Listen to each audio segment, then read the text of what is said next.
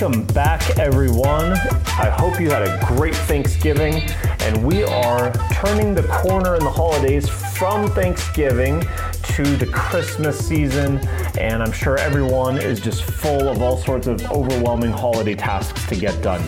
I have a special guest for you today, and we're going to discuss overcoming inertia, getting past procrastination and those pesky tasks, getting around to doing them even if they seem too overwhelming, with a healthy level of being able to maintain your focus thrown in for good measure. The Truth in Coaching podcast is about an honest take on the fitness industry and on the personal coaching industry, and it's really about where the rubber meets the road with the coach and the client, with the emphasis being on finding the appropriate action steps so that you can make progress. We don't want to live in just theory, but we do want to find where the action can actually be taken, and that frequently causes sparks, smoke, and noise. It's also a little bit about getting inside of your trainer's head, what's going on in their mind. And then on top of that, we're going to take a look at building a fitness business across the course of the entire podcast. But for today, I want to introduce my guest. She is not only my business partner, but she handles the back end and is the office manager for everything peak conditioning and fitness. And she's my wife. So without further ado, I'm going to welcome Samantha Spencer to the program. You guys are going to learn a lot. She is one of the best people that I know about getting into action and staying in action. I hope you enjoy this one.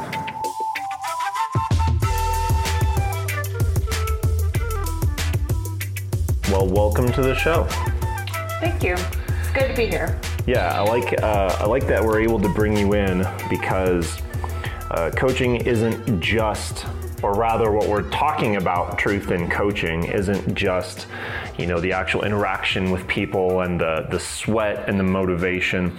There's a lot of back end to that. And it's a really good analogy for success in whatever you're trying to do. Business, life, sport, because there's the amazing highlight reel stuff, and then there's the grind that goes behind it. And we would not be anywhere close to where we are today if you weren't on board as a serious teammate, because handling a lot of the business stuff and a lot of the online stuff, there's just like a constellation of tasks that have to happen. And for that, I'm very grateful to have you on the team. And then of course, we met right when I was getting started in the whole coaching side of things. My background, of course, was heavy in the leadership, heavy in the athletics, but it was about 12 or 13 years ago that I was actually just getting started in this idea of, maybe somebody is trying to get fitter or trying to change their life. That's a very specific way to interact with someone as a coach. And so you've actually been there for the whole journey with me going through that, and you've participated in it as well. So you have an athletic background, and you've done quite a bit of hustling up and down the court in your basketball days, and then kind of moving into the private facility and the private coaching. You did a lot of coaching in the early days, and now you're just a little more on the back end side of it. Of course, being on the mommy side of things takes you off of the coaching floor, but you have a special way of tackling tasks that I know you don't think is special. And anybody that knows us well knows that we have highly contrasting styles of how to get things done. But your way of getting things done is a little bit more on the hard ass side. And I'm a little bit more on the, how can we diagnose this so that everybody's like mentally happy? But sometimes being happy just comes down to getting it done. So let me set up the scenario for what I want to talk about here, which is procrastination and maybe dragging tasks out too long. It is the week of Thanksgiving, and every year I tell myself I'm gonna write my letter to Santa and have it turned in by Thanksgiving or, the day after, Black Friday, whatever. And really that means that you get a copy and my mom gets a copy and my mother-in-law gets a copy. And almost every year I fail on this task and it gets done really late. And I'm talking like last year, I almost gave up. I think I was just like, look, I don't know, just give me cash. It was that bad. But, it's because I have this ideal in my mind. Writing your wish list is very cozy. You get to anticipate. And in my mind's eye, I'm setting the ideal conditions for getting this done. And it involves, nice hot cup of Jones and, wearing some plaid or whatever. Maybe there's snow, maybe not. It doesn't matter. But it's this is idyllic thing in my mind. And that ideal condition never manifests itself. Right. And as a result, I'm stuck not having my task done by the end of, almost by the end of December when we're at like failure point. Yeah, you are a hopeless romantic. If you want to call it that. You want, like you said, set everything up, have the perfect movie, the perfect lights, the perfect setting, the perfect Christmas music, and then you're going to sit down with the kids being perfect angels that you see, and they're playing with their little puzzles in front of you. In reality, our kids are running all over the house and screaming and yelling and climbing on things, and the Christmas tree is barely getting up, and there's no movies on, and so then you're like, oh, can't do it. And a lot of people put themselves in situations similar to that. Yeah, now trying to get things done in any task. Right, now fortunately, this is probably the least consequential task, right? Which is why I'm bringing it up, which is why I'm okay with you kind of like beating me up about it. It might be, but it has come to the point that you don't get Christmas presents from me without a list because I seem to not pick good ones off the list. So I refuse to buy one. There's consequences. Okay, but right, bringing things down into coaching, i.e. we're trying to take a problem and then how do we find action steps out of that, right? So it's a good example because there are consequences, right? Every decision you make has consequences to it. I'm just saying it's a good example for now because it's the least consequential. Now the holidays are a difficult time for a lot of people because we have excess eating of sweets. We have excess inerting of our bodies. As the cold sets in, people haven't adapted to that. They're not getting out as much. If you're an outdoor, exerciser, if you're an indoor exerciser, maybe you haven't set up a gym membership, or maybe it's just again, maybe it doesn't seem idyllic to get to the gym. We haven't transitioned to the cold yet. Right. Also, people have a lot of end-of-year tasks that have to do with their businesses. Right. A fun story, I've got a client who was really stressed out and missed several sessions last week. But for him, that's because he's in marketing and they had to get everything in the week before Black Friday. Oh, right. And now he's done for the year. Oh, and so it's going to be a lot easier to take him through the rest of the holidays. Right. But I think most people struggle a little bit more because travel begins to pile on. Right. We already have, the elements against you of the literal elements, and then the also the holiday foods and the social expectations, right? But this is also a time of year where projects are due. Holiday shopping is a thing. I have a lot of events around this time of year that are difficult. We have the Marine Corps birthday ball that we just got back from, which required an extra travel trip. Our anniversary is this time of year. I think for, fall anniversaries or even December anniversaries, that's going to be a bigger chunk of this half of the year for weddings than, like spring and early summer weddings. So, there's a preponderance of people going through that. We've got, dang it. What have we got? We got traveling for other families. Yeah. Multiple corporate holiday parties. Your birthday? Birthdays coming up and Yeah, so there's just a lot of expectations. There's a lot to crunch into 8 weeks. So I think it's a good time to talk about procrastination and how to deal with that if possible. Right now, I want to talk about like 3 like functional areas of procrastination, but then if you could imagine, instead of this just being a linear list of these functional areas, we've also got different kinds of tasks.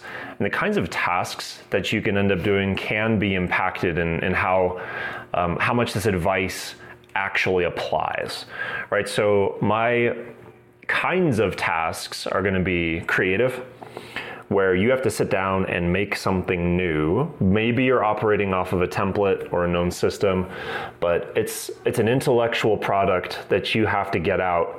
And that is where I think people are most susceptible to mood, or trying to find the idyllic time to get something done, when in fact, they just need to get their work done.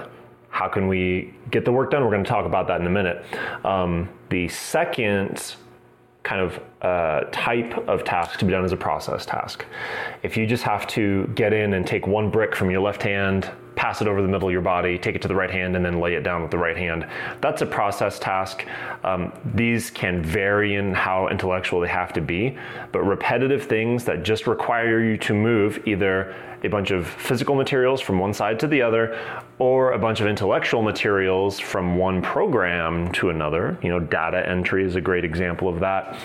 Those can be time consuming, but I think you're less susceptible to procrastination. Doesn't mean the tips still don't apply. Third functional area, physical tasks. That can be labor, or it can be getting your exercise in. I think there's a different set of strategies for dealing with that, but let's go over stuff that's common to everything. We actually had several pre-conversations prior to bringing you on this, because like trying to get you to agree what to talk about has been a negotiation task in and of itself. But I think the first functional area that you successfully identified, and it's a good place to start, is talking about controlling your environment. Right. Exactly. Like, for instance, for me, I work a lot from home. I do a lot of my design work, a lot of work for the gym. Basically, everything I do is at the house. So your design work is your other job. So as my business partner and as someone involved in the coaching realm, you're in and on the fitness side of things, but that's essentially a part-time job for you. You also work full-time as a landscape designer. Correct. You have been certified as a landscape architect in the past, but right now you're a landscape designer in the state of Colorado and you do residential builds. So that's, when she says design work, like it's program intensive and art intensive. Right. So when it comes to procrastination or controlling your environment, it's just a matter of sitting down and making sure your settings are optimized, I guess you can say. For me, put some headphones in, put something that I'm familiar with on YouTube or a Prime or something. Open up your program, only have that program open. Turn your phone off so you can't get distracted by anything. And close yourself in a room, go to a coffee shop somewhere where no one's gonna recognize you, which is exactly why the gym setting is so perfect, because if I wanna work out, I go straight to the gym and I'm in that work environment to get to work. It's kind of like you walk in and your whole mindset changes. So controlling the environment, like we discussed earlier, is really important to put your mind in the right work mode so that you're not emotionally attached to other priorities that you have on your running list, because everyone has a list. Like we've all talked about, we all have 24 hours in a day. Nobody has enough time to do anything they need to do. There's always tabs running in your head about what else you need to do. So when you say emotional attachment to other priorities, I am presuming that you mean you see a physical cue. For example, for you it could be seeing dirty dishes, And because you saw that, it disrupted what you were trying to do because it irritates you so much. Yes, dirty dishes on the counter drive me crazy. So if I literally have to do something hardcore where everyone's at home and easily available to, and when I say are hardcore, like with a deadline, like urgent, right? I either need to take 2 or 3 minutes and wipe that slate clean, i.e. the actual counter, and clean those dishes, or go to a different room where I can't see them. Yeah, so you have to deal with the dishes or just not let them approach your consciousness at all. Right.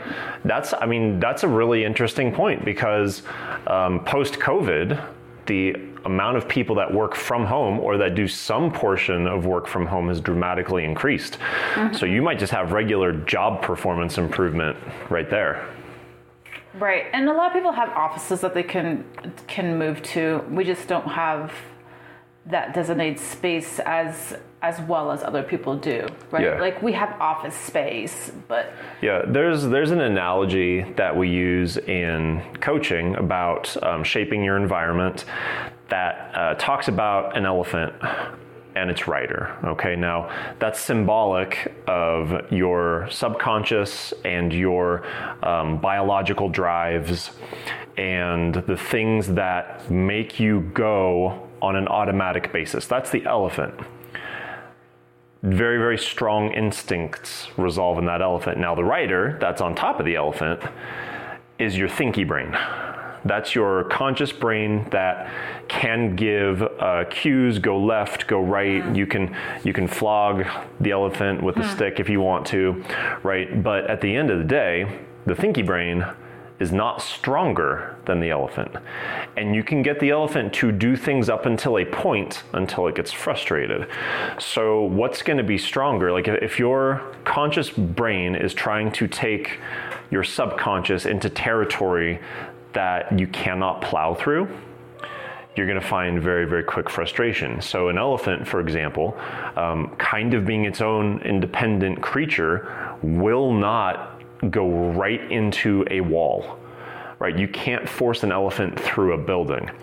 You might be able to temporarily force an elephant through a path of resistance in the forest if the brush isn't too thick, right? But then that elephant might eventually refuse, right? So what the thinking person needs to do to harness the power of their routines and their subconscious is when you have willpower, when it's available to you, you want to actually shape the terrain. Imagine that the elephant came up to a fork in the road. It's going to be a lot easier for the rider to influence left or right on a trail that already exists than for that rider to influence the elephant to go straight up and over a mountain that's in the fork in the road. Right. And this is going to sound really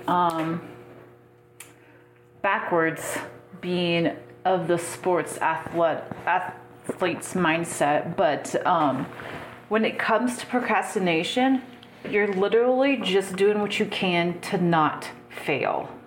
So if you're clearing out everything you can, you're not, people who are super successful or get a lot of things done don't have amazing like 5-minute routines every single hour that now I do this, now I do this, now I do this, that makes them successful. They just know what makes them fail and fail really fast and hard, and they say, okay, don't do that. So if you can set yourself up in an environment where you know you're not going to fail, you're not going to be tempted to do something else, you're not going to be distracted by a call or a different YouTube, or you're in an environment where it's given you the energy and the motivation to push forward, whether it's physical or work, then you're not going to fail, and that's half the battle. Yeah, it kind of drives me crazy when most people don't do this because I think they understand that their gym time with me is time for them to work hard and to work on their bodies. But some people leave their phones on and take calls. They'll just drop out of the workout in the middle of a workout. And okay, I get it. Like if this is the deal of the decade, maybe you want to do that. But being able to say, hey, I'm in an appointment and I can't take this call, you're setting yourself up for success by not allowing distractions into that hour. We could really dive deep on nutrition with this. And you really should, because how you shape what goes into your house, or what goes into your house is how you shape the terrain of that. That's a big deal. But I'll give you a very quick example. It doesn't just have to be what you actually put in your fridge or your pantry. You know, for a while, we, because of the tightness and the smallness of our house, we didn't have a table to eat dinner at, and we started adding, you know, 1 kid, 2 kids, and things got a little crammed, and we started having a lot of meals on the couch, and the food quality went down. So just the act of going out and finding a cheap table, either like a kit or a secondhand one, whatever we did, and we found a way to make that become the place to eat food. It improved mealtime, it improved the quality of the ingredients. We were taking less munchy snackables with higher calorie counts to the couch. That is terrain shaping, that is environment shaping that helps you. But if we're talking about overcoming procrastination, my top tips are gonna be, you know, number 1, eliminate distractions. And then number 2, understand what supporting elements or supporting media are aids to your work and what are not aids to your work. I cannot have movies on in the background. I can't have lyrical music on in the background, because especially when I'm working on something that involves words, or I'm typing a report, or I'm, you know, typing an article or something like that, if there are other words happening, I will listen to those words. Even a well-known rock song that's been out for decades. Like, I'm just too artistic. I get too into the philosophical meaning behind that, and I can't pay attention. So I have to find like instrumental arrangements. I have to find, you know, lo-fi beats. That's a great way for me to study. Also, classical music. Classical music is creative and orderly, and it's easy for the brain to organize its thoughts in there. I like jazz as well. It's high energy. It's a little less orderly, but it has a complex order to it and a rhythm that help me think clearly. And for those creative tasks, I just can't do it. For process tasks, I can handle a little bit of, you know, TV or verbalism, but most of the stuff I'm doing is on the creative and actual generating communication. And I would say I'm probably the opposite of that, because I can't type and talk at the same time. Yeah. So like if I'm having a conversation with someone, all of a sudden that conversation will end up with whatever I'm typing out, right? So if I'm processing something, i.e. writing a communication, getting this information from the left to this information in a different platform kind of thing, I can't have a conversation going on, something I'm literally listening to, right, going on in the background. But I could have movies, like you, opposite of you, I could have movies going all day long, no problem. I can't have a YouTube, something that I'm learning, like a YouTube skill. Yeah, something that's so new and novel for your brain. Yeah. Because then all of a sudden I dive into it and I'm back playing it, and then I'm writing notes down, and 23 minutes later I just learned a whole new skill or add to the skill I'm trying to learn, and wasn't focused on my actual task that I had in front of me. Yeah, that makes sense. All right, so, and a lot of what you do is process oriented anyways. I mean, I know you have to apply critical thought to your designs, but once you're translating them from pen and paper to, you know, program and to formatting, it's more process oriented, which brings us to the next point. First point was control your environment, pick whatever sub-tips in there help you. Second one is understand the process of getting into flow. There is serious brain science, serious like social science that goes behind this that help top performers perform well. And flow is the state of not necessarily everything is easy. Like flow is not magic in the sense that, you know, the magical little kitchen implements come out and make dinner for you, like happens in the Disney movies. But flow is you're applying your gifts and skills, and you're applying your effort and your focus, but it's coming together the way it should. as opposed to being in a state of like constriction or disflow where everything feels like it is clumsy and falling apart and the product is bad. You know, athletes seek to get into flow all the time. Teams seek to get into flow together and finding that synergy where, hey, we're putting forth hard effort, but we're going in the direction that we want to go into. That's flow, and it can apply to any individual task or any product. So the phases of flow, and you know, I didn't make this up myself. I was introduced to this model by Lance and Carl Wallnow from Level 10 Living. Your phases are struggle, break, flow, and recover. The struggle phase being you have started the task and it's going poorly and everything is terrible, and maybe you're trying to write, you know, a term paper or something, and you open up your word processor and you start to write and it's crap, and maybe you're actually typing that out, right? And you've tried to apply your thoughts, or you're putting some thoughts down on paper and it's not making sense, and you just feel like it's not coming together. Then you take a short break after maybe 5 to 25 minutes of that, and that short break is just a scenery change. It's not big enough to completely distract you, but for me, I go out and I'll throw some darts at a dartboard, not very many, and then maybe I'll take some water, maybe I'll do some stretches.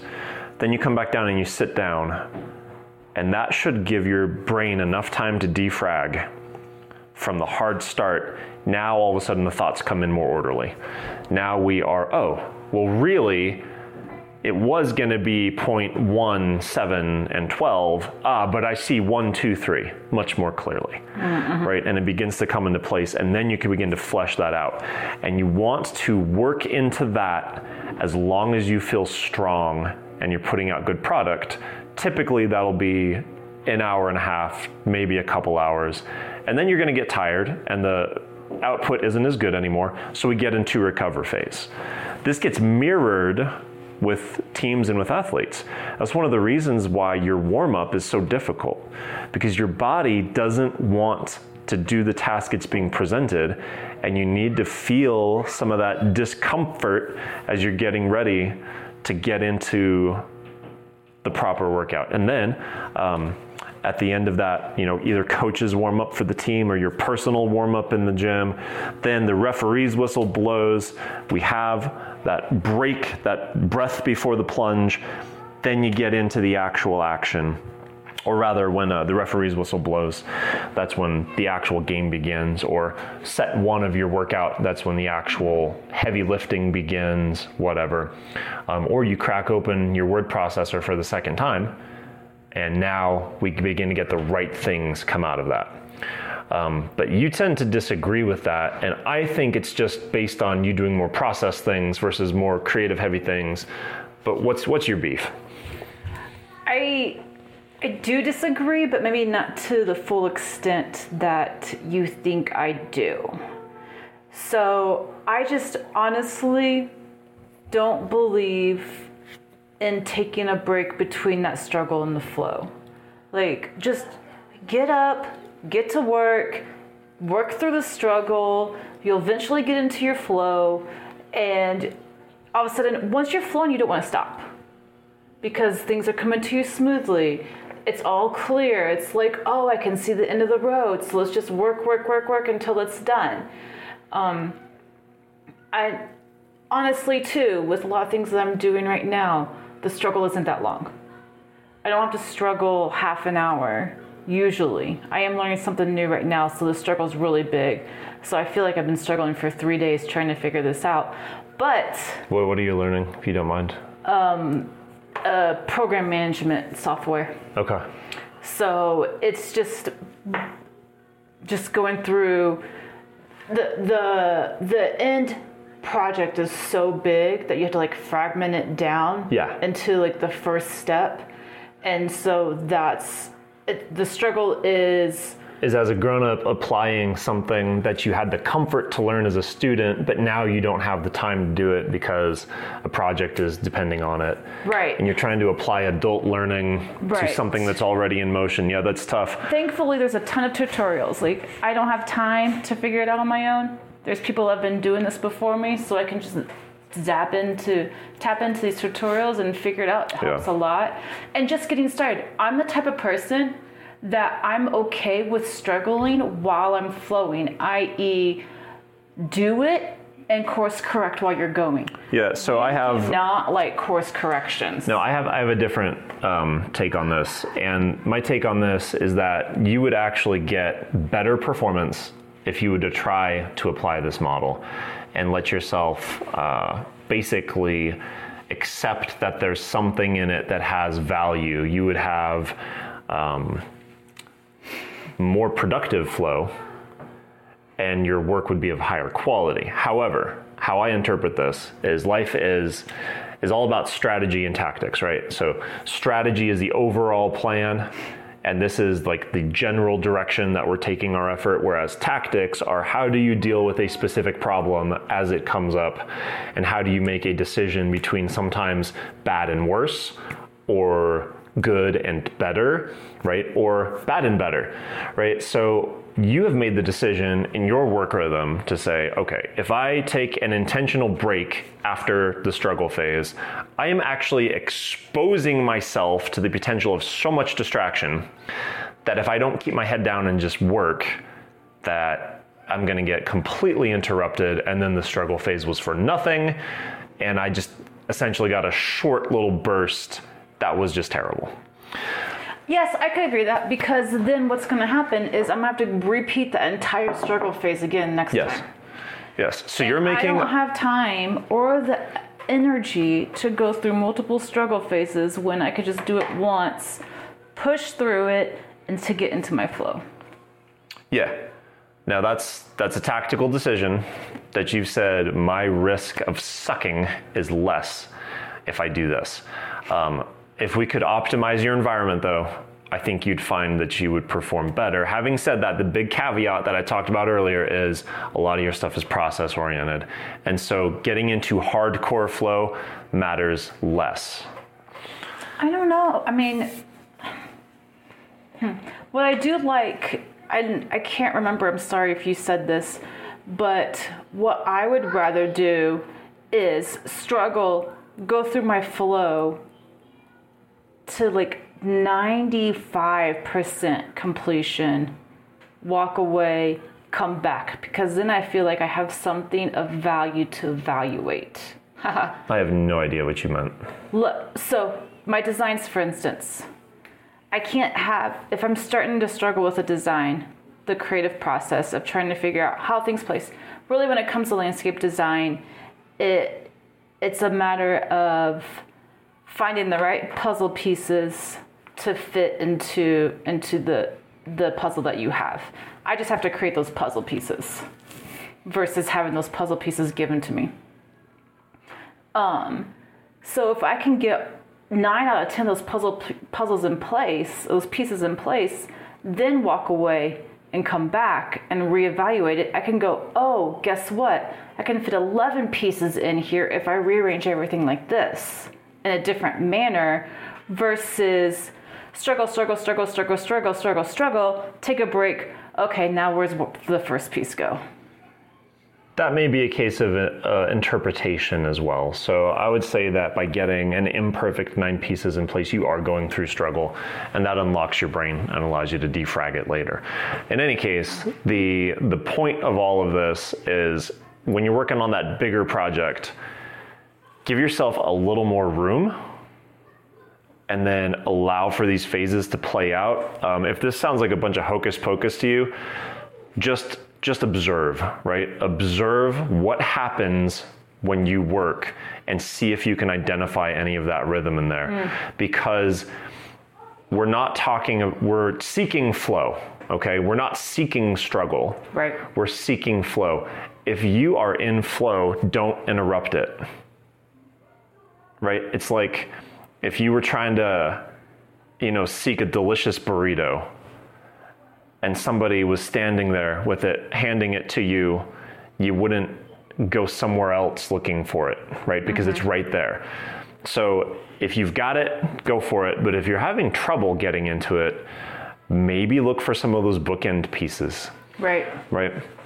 Then, really the next big piece, first one was control your environment. Second one was recognize the pattern of the struggle, break, flow, recover, and try to leverage it if you can, or if appropriate.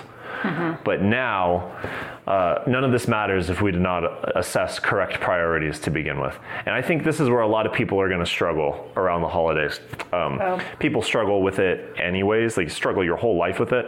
And we could go like enormously deep dive. There are thought leaders, business leaders, athletics leaders, military leaders, that have developed systems upon systems for career progression, for leading a good life, for developing, everything from, I guess they say like cradle to grave, but like getting you to where you want to go. And that's going to take a long time to unpack and to practice correctly. And it involves like a complex amount of goal setting and like distraction removal and stuff. But that's strategy. So on the tactical level, on the how do I deal with all of the priorities bouncing around in my brain and how do I stabilize that right now? What's your go-to? I write everything down and then I cross half of it out. So you just let all the nonsense in your brain get out, and then you call it out for what it is. Yes, most of it is not a priority. It seems like a priority to us because we have family coming in town, we have holidays coming, we have trips coming up, and everything seems like has an urgent deadline to it. At the end of the day, if you have dishes in your sink, and you just put the dishwasher on rinse before you leave the house for your trip, you're going to be fine. Yeah. If your dishes are still in there, they're okay. You're going to come home, it's going to be fine. At the end of the day, you can do your dishes at the end of the day. Yeah, if you still have clothes in the dryer before you leave, it's okay as long as they're dry.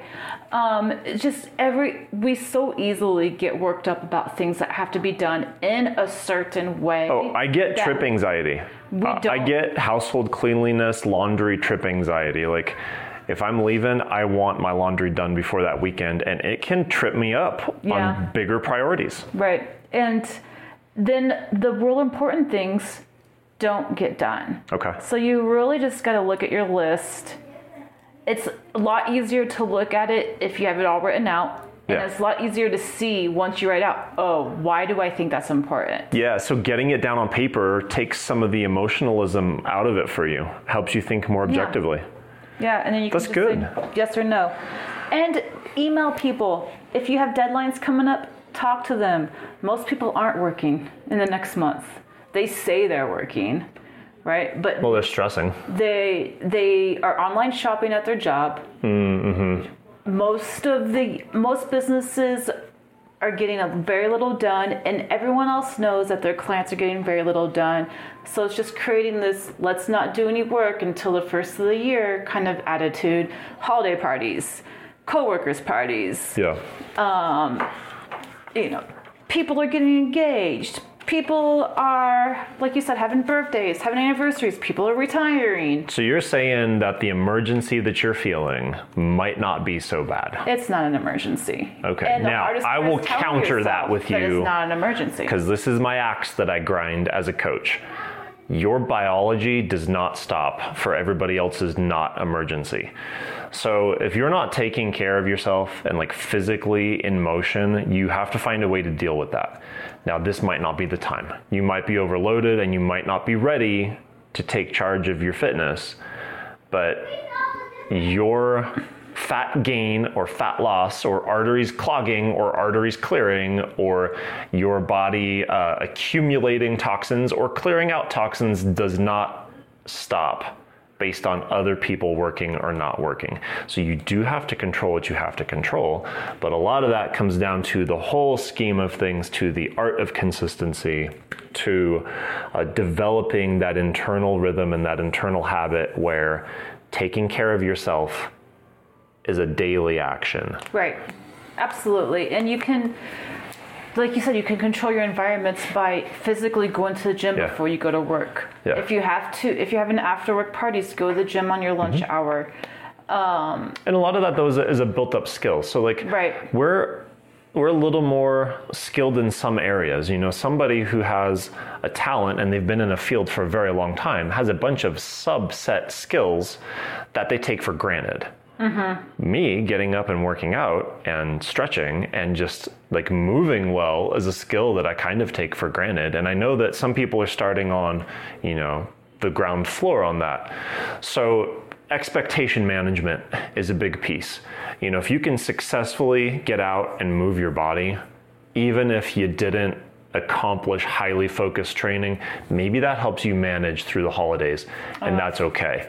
But again, you know, establishing those priorities, how I will do it. So I also use paper, right? You're taking it out on paper and you're just scratching half of them off, which is a great technique for emotional management. I can actually see that. And I would say that's simpler. I should apply that from time to time.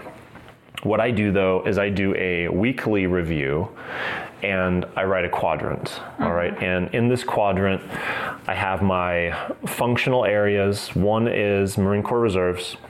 One is peak conditioning and fitness, which includes this podcast. The other is personal, just everything that I want out of life or that I need to do to take care of myself. And then the other is household and family.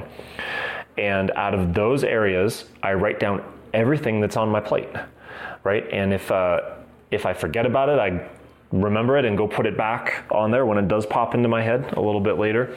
But with that quadrant now, I take every single item and I number them in their sector 1 through however many. And once I've gone through all of those, you know, for all the different quadrants, I now take my ones from every quadrant. It doesn't matter if it's business or personal or family or, you know, other job related. Then I take those 4 items and I number them A through D. And that gives me my priorities. So A goes first and I take action on that. And the thing about this is I've found it gets me traction. It gets me really fast traction to where I feel happy about, oh my goodness, whether it was the hard thing to do or whether it was the urgent thing to do that was just kind of on my chest, even if it wasn't that hard, just clearing out that A1 is a big deal. Right. And a way to piggyback to build on that or piggyback at whatever you want to say is something that we haven't sat down together yet, but I've just kind of new in the efficiency, productivity kind of realm of our life is trying to map out an ideal week. Now, our ideal weeks change quarterly based off of my work schedule, the kids' activity schedule, your work schedule, and your Marine schedule, because that's always changing at the same time. So we really have to look at this more of a every 90 days and how things are wrapping up kind of thing. But if you have time blocks to say, for instance, my 6 to 7 a.m. is gym time. Because I have a great coach who programs workouts for me, I know what my workouts are. I walk straight into the gym. I can get to work. Massive advantage of having a coach. But like 7 a.m. or 6 a.m. on other days is PCF admin. If you have that quarterly already set up, you can say, oh, from 6 to 7, I'm supposed to be working on PCF, or peak conditioning and fitness. Yeah, PCF. And here's my quadrant. Here's my 1A. Oh, that's my first task I need to do. And you can just literally go down that list, that quadrant list as you have it blocked out, knowing. And then in the next hour, then I'd go into design hour. You're starting to get into something that's like It's absolutely an effective technique. It's just getting into that complicated thing, and building an ideal week is something that your conscious brain, when you're thinking clearly and when you're not encumbered with other emotions or other things, you take that clear thinking time and you establish it, right? And then what that ideal week becomes is it becomes environmental control. Right. It becomes terrain for you. Right. And when we have a terrain or an environment that we've built based on our habits, that's the foundation of the art of consistency right there. Because now we've leveraged our biology, we've leveraged the rhythms in our week, and then we can use the limited amount of willpower and brain power that we get that will fatigue if we use too much of it, and we can leverage that at the point where we need to make decisions and where we need to get over these inertial humps. Right. So, yes, exactly. I mean, that kind of brings the conversation full circle. So yeah, I mean, underneath all of this stuff, you guys, is you got to build out your environment, and that environment is actually physical. It's the clutter in your house. Mm-hmm. It's where the food lives. It's what your workspace for your workouts is like, whether that's a gym or at home. It's moral. It's where your character intersects with the decisions that you have to make. It's where you have built out habitual work habits and your approach to work. And all of these environmental factors, when you have a good baseline and a good foundation, they come together and let you make the best, clearest decisions that are in line with your values and in line with your priorities. And that takes a lot of procrastination out of it. Right. So there's no easy answer. Yeah, there are tips and tricks and some stuff you can do to get some small wins, but a lot of it is just the process of getting better, getting developed, building character, and building yourself a solid foundation on which to operate. Mm-hmm. Absolutely. Good deal. Well, hope you all had a happy Thanksgiving. And we're gonna talk soon. All right, bye.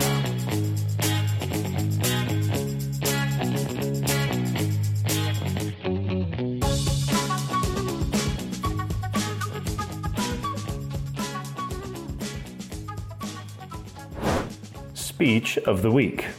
Avoid the all or nothing mindset. The all or nothing mindset pits people against perceived perfection and focuses only on faults, not on actual bright spots. The all or nothing mindset frequently rears its head after a missed or imperfect workout or from eating a bad food that breaks your rules, whatever that means. Well, I missed Monday's workout, so I guess the week is ruined. Or an even subtler version of that might sound like, I guess it's just one of those weeks. I'm not going to make my workouts. A cup of ice cream turns into a bowl, which turns into a tub. For some, having one beer can lead to 12. You get the idea. A slip becomes a slide, which becomes an extended slump. Instead, practice a flexible mindset that focuses on practicing skills and getting better at them. Did you have 1 or 2 cookies? Great. I hope you enjoyed them. Now what's on the menu for your next healthy meal? Did you miss your planned workout start time? No problem. What can you do now in the next 15 minutes? You don't have to be perfect to make progress, so don't chase perfection. Set targets just outside of your comfort zone, practice your consistency, and pat yourself on the back more for getting back up after a fall than for doing something perfectly.